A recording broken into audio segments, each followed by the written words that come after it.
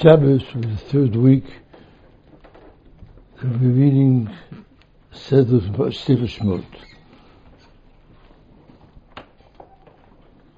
Sefer Shemot has a number of themes, some halachic, some narrative. The narrative portion focuses upon two cognitive themes. The parallel development, if you will, of Knesset Yisrael at the public level, and Moshe Rabbeinu is what begins as a very private life and moves on to a public one. These two developments, as to cognate,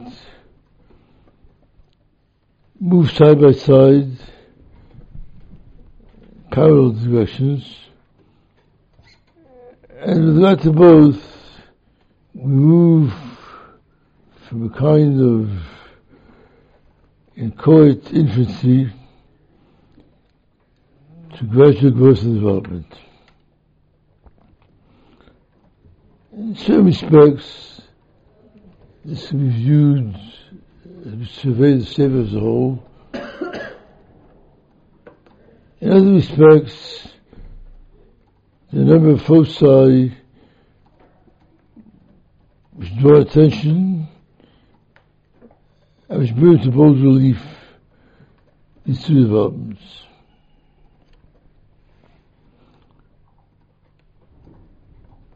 With regard to Knesset Yisrael,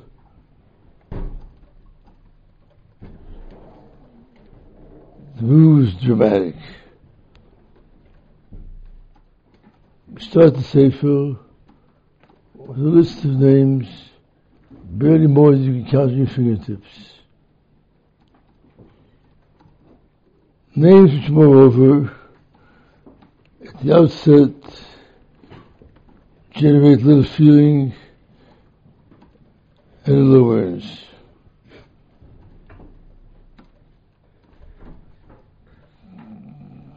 Take a minor detail. At the beginning of Sefer Shmos, the litany of names which we encounter is that of the Shvatim. The Shvatim themselves, who, as the Pasuk explains, of course, accompanying Knesset Yisrael down to Egypt, and yet so very abstract. The names leave the Shvatim with no reference to their own names.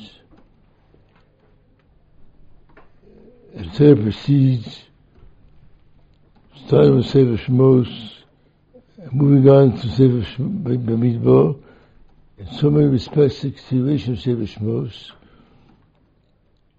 we then get lists of names specifying who a particular Nasir Shofet was, specifying his lineage, what his parentage had been, and here we get in much sharper terms some details about the community and its leadership.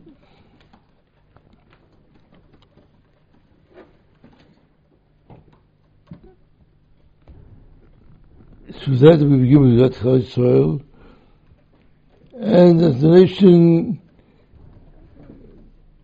extends itself numerically, pursuing the direction which Yaakov Rebbe noted, קטנתי כל חסיד כל ימי שעבדך, כי במקלי עבדתי את ידי הזה, ותהיתי שני מחנות. Yaakov reflected on the increase in its camp or camps. Following that attack, Shvatim, Klal Yisrael as a whole, expands quantitatively, expands qualitatively.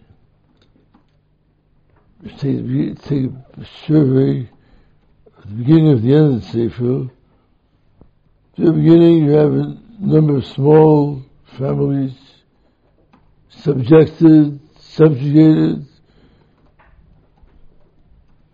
to whims and fancies of alien rulers, and particularly to the autocratic power who rules in Mitzrayim. Then through a series of trials and tribulations, they assume the character of a nation, and the nation in the process of gestation and development. I would like to quote a remark which is exchanged between the Sfasem and Shurim, both in the forefront of the leadership of the third world in Gu. And the remark that which I'm going to quote to you, I always forget who says what. But the remark itself is clear. One of the two, which is Sfasem Shurim, what is the source, the meaning? Today that's fully observed. The meaning at the Seder to eat eggs, hard-boiled eggs. And the prize was given was the same reason as some others assume the Kittlas wanted to say though. Both the eggs and the Kittla are reminiscent of the attire, the conduct of a person in stage of Avedus. And in Avedus, both of these are worn, or partaken of. The part that was given was, that's a misnagdish answer. Refers you to halachic texts, narrowly defined and highly conjectured. But he said, I have a Chassidish answer, one which, while perhaps in quasi-legal terms, does not address this very much, but speaks to us essentially, experientially, and we try to integrate and internalize just what had happened. An egg was to reply as a dual character. You can eat the egg quiet, certainly. But supposing you don't want an egg, or you don't like eggs, you can bide your time, wait till the egg becomes a chicken, reflecting the fact that already in utero, so to speak, one has been confronted not by a chicken, by an egg, but by a chicken. That's a parallel, distinctive aspect of the nature of the egg. And likewise, the point was made, it says Mitzrayim bore dual character. On one hand, there was belief, exile, some degree of sovereignty, all that you had in Mitzrayim, and even had it says Mitzrayim led nowhere in the realm of sovereignty of Germany, that in itself is very meaningful. But of course, the truth is, that's not all that happened. It was not just a temporary, be it a few months, be it a few years, temporary release of Egyptian subjugation and bondage. That was precisely the point at which Israel as a nation was born. Torah speaks in a number of places of the birth of Knesset Israel. היום הזה תהיה לנו השם אלוקיך. Parsha of various kosot, the Torah speaks again basically said, I've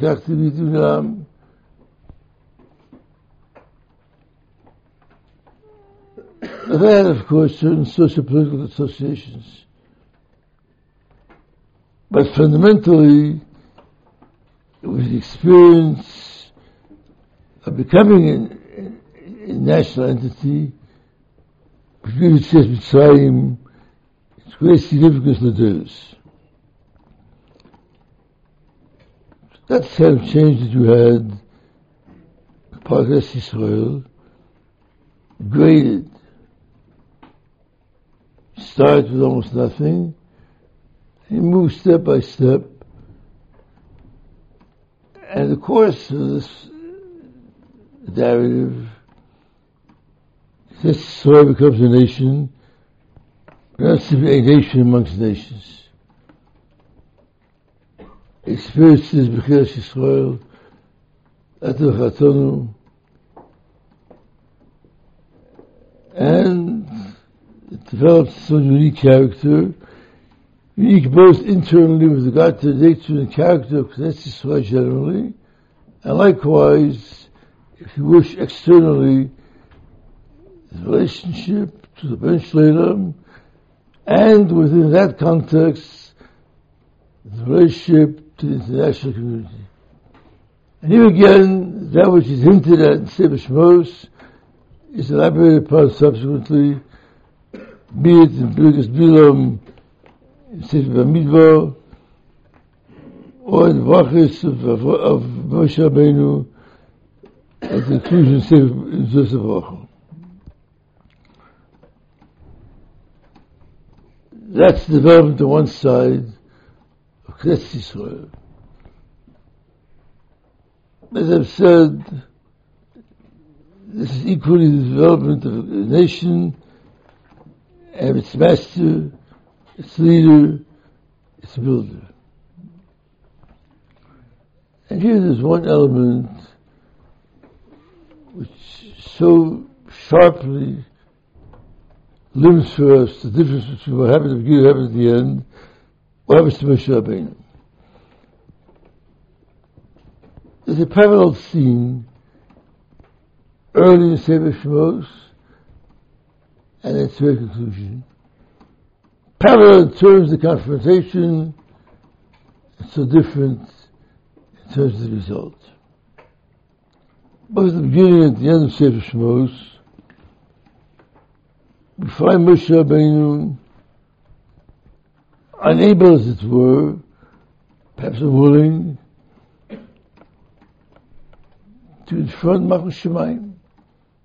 Presence of Shekhinah is more than he can bear. So what happens? Well, Parsha Sneh, it describes just how Moshe Rabbeinu ceases his word to hide, to evade, to dispose of responsibility, and consequently to pass the buck to somebody else. Shlach Rabbi Atishloch. Anybody you want, just not me. That's the point of departure in Shmos, the beginning of Shmos. Likewise, to the end of the Sefer, there again, Moshe Rabbeinu cannot confront, so he can't overcome. The end of Shmos, as likewise, at the time of the construction of the Beis Hamikdash, its consecration, part of Shlomo Melech, we have a similar point stressed, is impenetrable. You can't go through it. There's a barrier and it cannot be penetrated. And Psukim indeed stress that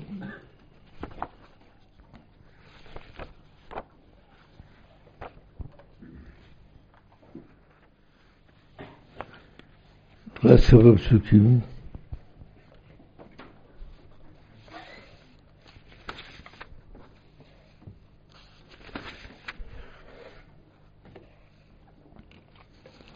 ויכנס לנו את אוהל מועד, כבוד השם מלא את המשכן. ויכול משה לבוא אל מועד, כשחנו עליו הענן, כבוד השם מלא את המשכן. Here's some respects of similar phenomena we had in the Parshas Sneh. There's Moshe, and there's Shekhinah, and there's the barrier.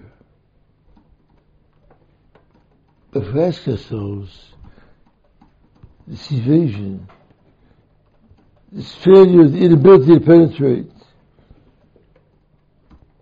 how does that at the end of the Sefer compare with that at the beginning? The answer, of course, is was indeed in both occasions Moshe Rabbeinu found himself unable to penetrate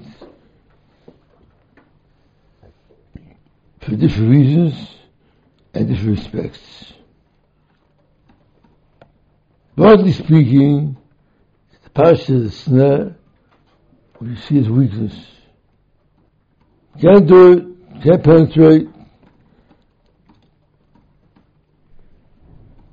But this is related not to one's obliviousness to Shekhinah,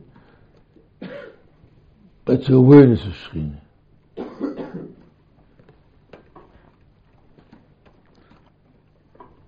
Moshe Rabbeinu cannot penetrate B'chvei Hashem Olei Et HaMishkan. Now that's an objective facet. There is. So you can't get it. And you can't get in one respect, as opposed to says, question, Olei Et HaMishkan.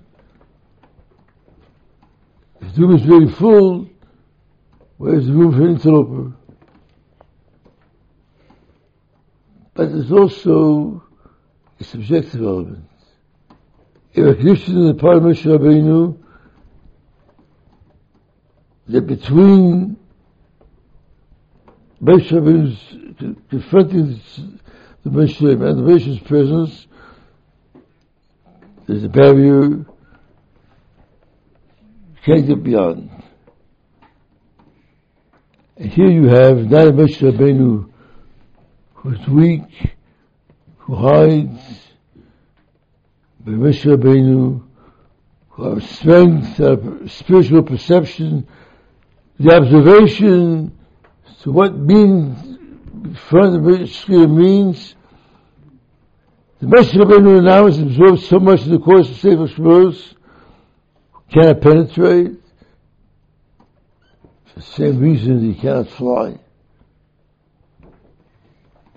You don't have the tools, you don't have the wherewithal. You have a great deal, but you have a sense of the barrier between humanity and divinity, Avodat Hashem, and yourself. That awareness is one of the primary elements which dominates the course of events in Sefer Shmos. We give it Moshe Rabbeinu, who dare not, who cannot stare the Hashem in the face. We move from there to Moshe Rabbeinu, who more than any mortal man is enabled, is licensed to do Shekhinah. And who instead, fearing, if he has a Parshas, he thirsts. The desire to see more, to know more.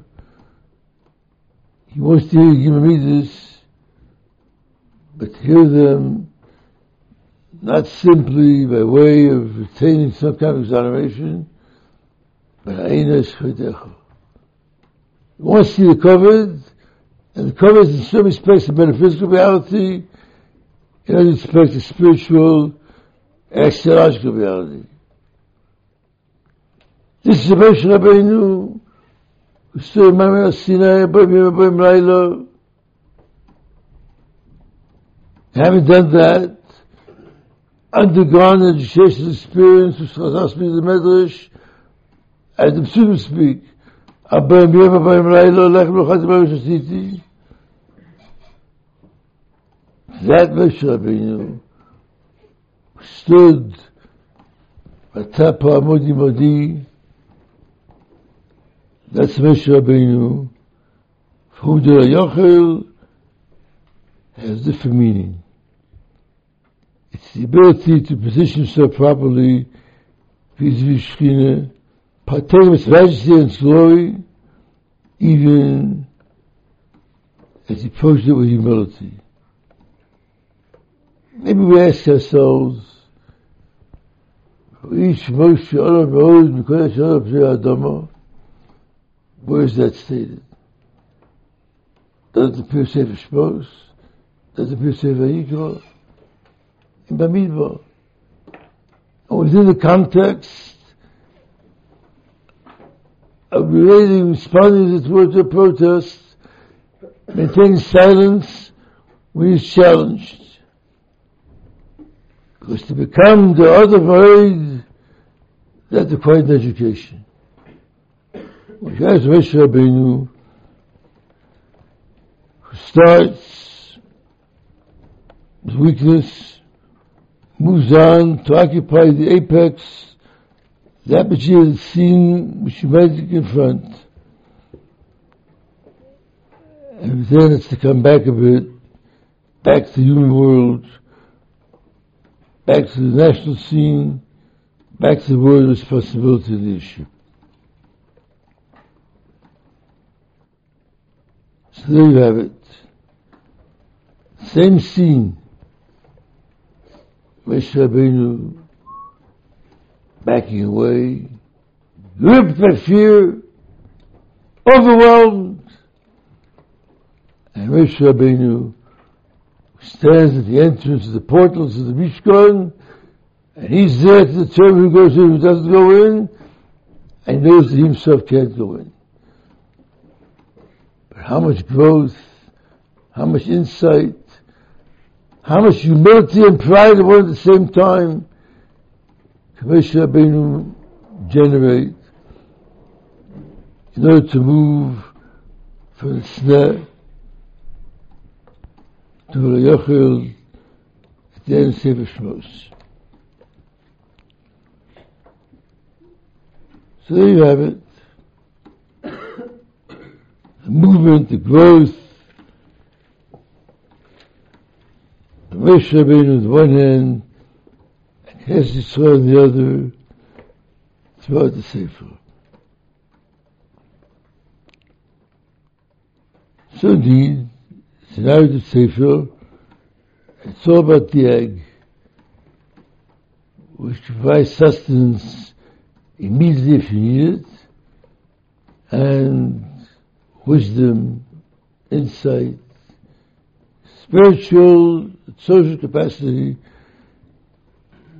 if that's what you need.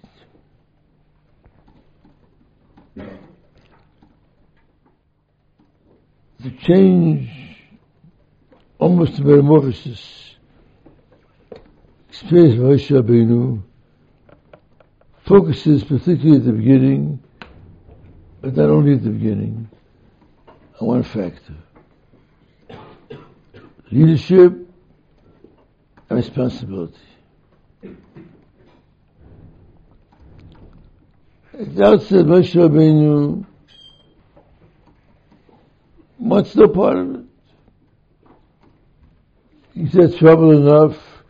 He ran to the Mitzri, and the moment of almost instinctive, reflexive response, he had disposed of him. Enough, they lost the desert. No opponents there, no one challenges him, and there is no context of the prototype of Jewish history to be molded, to be experienced in the desert. The story of the Mitzri and the next round was easily his most enabled, created a social scene.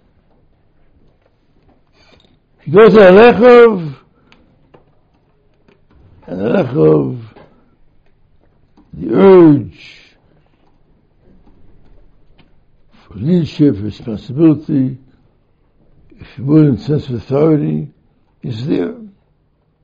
The guy just leaves an emerging Knesset soil, growing up undisciplined, uneducated. So let's take things in hand.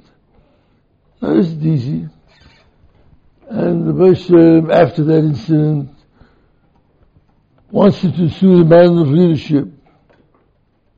And he wants no part of it.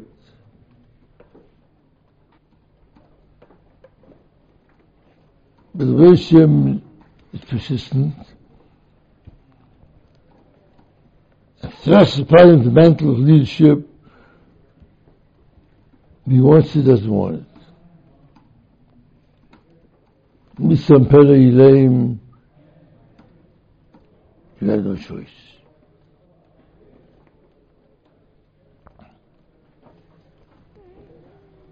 In the development of the Gros Moshe Rabbeinu, throughout the Sefer, nothing is more exciting, nothing more virtually than the Moshe Rabbeinu from Shai Shepherd to political, social, and spiritual force. Just to take two elements, two parshas just opposed. One, Tamisna, and the subsequent exchange of ideas and offers and demands on the part of the Moshe and Moshe Rabbeinu's part. The Moshe implants him in the catbird seat of leadership, and from there he moves from one step to another. The experience of having some mode of leadership, each phase develops, lays the groundwork for the next phase. How remarkable is this exposition of Moshe Rabbeinu fleeing Egypt, going off to build himself a family in some kind of desert reality, and Moshe Rabbeinu passes Yisrael. Yisrael comes and he sees Moshe Rabbeinu sitting all day, feeling a need to initiate, and feel the need to respond. Yisrael asks, what's going on over here? Are you out of your mind? All day to sit and sit and sit. Where's family? Where are your own spiritual needs? Moshe Rabbeinu's response is, the task to be fulfilled, it has to be done at all, it has to be done by me. And I repeat, there are things Moshe Rabbeinu initiates and those who Klal initiates. The Ramban notes, both here in Yisrael, subsequently Parshas Dvarim, when he recapitulates, there's three distinct elements here. The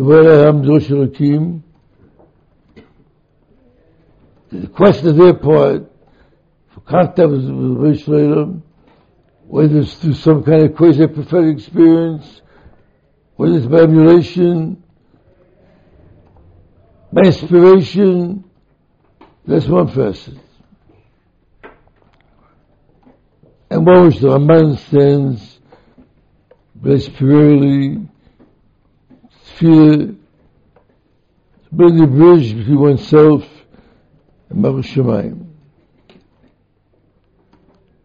Secondly, there was an administrative, a judicial, a political. I have to adjudicate quarrels. I have to build a social fabric which will preempt struggles. But the Tira Milking it all tough. And you know this just before, although Ramban does not focus so much upon this. Yoreh HaMidrash Elokim, two elements should be noted here. One, the quest which is initiated by the people themselves. They search. Secondly, where's the address? Where do they search? Yoreh Elohim. Now, Moshe Rabbeinu told Yisro, you're right. Why should I work so hard? Let's have a system of judges. We'll divide the work, division of labor. But he doesn't answer that. You're right. But how do I cope? They come to me. And they come to me, even as this is the Moshe Rabbeinu Dana, because Yisrael says they come to me because they need to come to me. They could go to all kinds of charlatans, they go to all kinds of hacks. They're not looking for hacks. Not Hashem they want. And for that they come to me. But beyond that, it's not only Moshe Rabbeinu who responds to demands presented by the community, by individuals within that community. It's Moshe Rabbeinu who understands the need for education, for communication, for taking the truths, the values which Moshe Rabbeinu had imbibed from the Rebbeinu Shalom, transmitting them to the community. Hodati Lahem, I informed them, it's Chakir Elokim and Torah.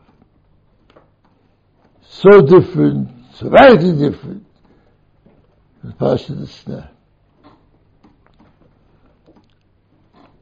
In this respect, Moshe Rabbeinu, apart from everything else that he was, is a first-class, supreme and superb Baal Tshuva. Baal Tshuva? Moshe Rabbeinu had a verse which he had to back away. Not that kind of tshuva. He has to reconstruct his personality. He has to mend his ways. He has to assume roles we should never dreamt of assuming. He went to Midian. Who else would he dreamt about? He was in the palace house. Palace house, he probably took it easy. Maybe he learned to play the piano. Maybe he learned to play bridge. Not the pressure of responding to a nation clamoring at his door. But he was weaned away from that.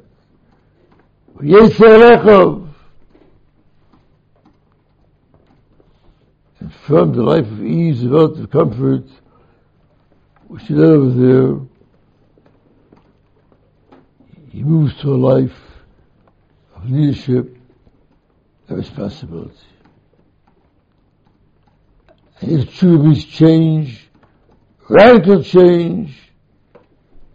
It's change the direction of values, of trying to take a nation itself in the process of molding, gestating, stay on the right path, to perceive its needs and respond to its needs.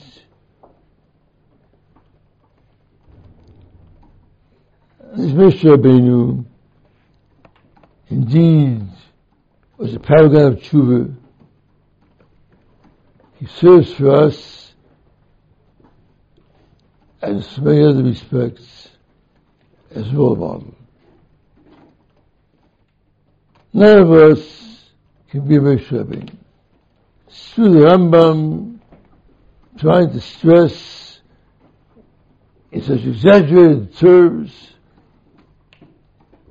how much Pekir Chavshis can mean.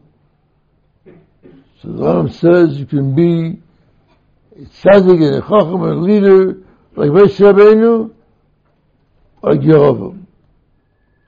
He who builds the nation, or he who corrupts it. But fundamentally, we understand when we read that Rambam, it's rhetoric.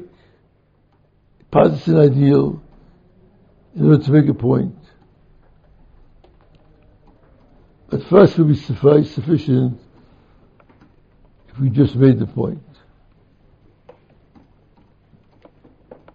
And the point is, we need the Moshe Rabbeinu of the beginning of Shmos and the end of Shmos.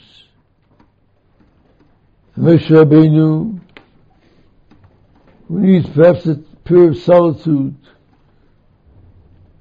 Time we like to speak of the 40 years in the desert, which David went to build, to develop himself. He needed that, and needed to build awareness of national needs and concern about national needs. And that, Rabbi say, is part of what we need to do ourselves. We don't live as Moshe Rabbeinu did the period of Sneh, total isolation, and with insouciant innocence concerning the world within which we've been implanted and where we need to go and develop. We can't wait 40 years for the opportunities and the needs to emerge. You come to yeshiva, a yeshiva, this yeshiva, in order to learn. And to learn means to grasp, to absorb its knowledge, to finesse its understanding, to build itself as a Talmid Chacham, potentially, ultimately, hopefully, kinetically. But that's not all. Come here to develop intellectually, analytically. You come at the same time as the Moshe Rabbeinu, to become more sensitized, more aware of Malchus Shamayim, as it relates to the individual, as it relates to a nation.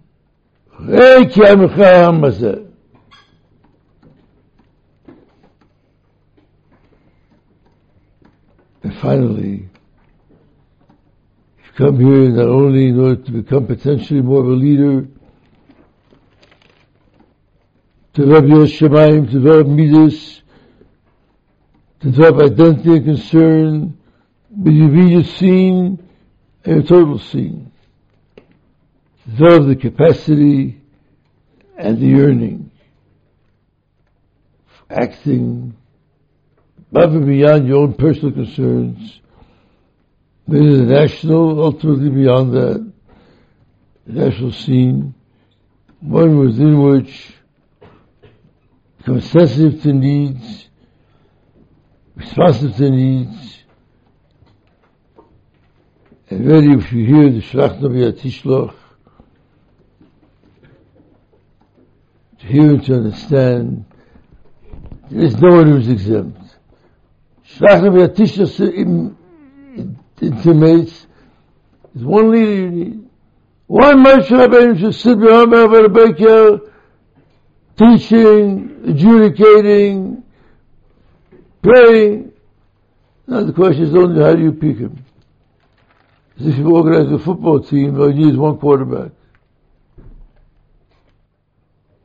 The current state and perhaps only the current state, the historic state, Klal Yisrael, as a nation suffering so much adversity, persecuted, threatened,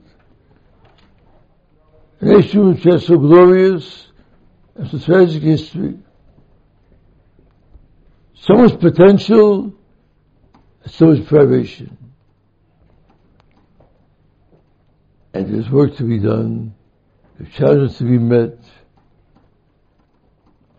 Wherever you step, wherever you move, whatever you study. There are challenges for people who have the ability and the capacity to become spiritual leaders, to be Chachamim, Mechanchim, Rabbanim. Challenges for people who want to work within the context of Midas Alma, developing social, political, economic institutions, helping to steer a nation between the shoals of steady and danger. There are challenges for poets, unacknowledged legislators of the world, as Shelley put it, and challenges for the prosaic, for the humdrum, people who need to have so much to accomplish and to effect at the level of daily detail and minuscule performance. But if we take our place within the ranks of those who heard the call and responded to it, we need to learn to hear Shema Yisrael.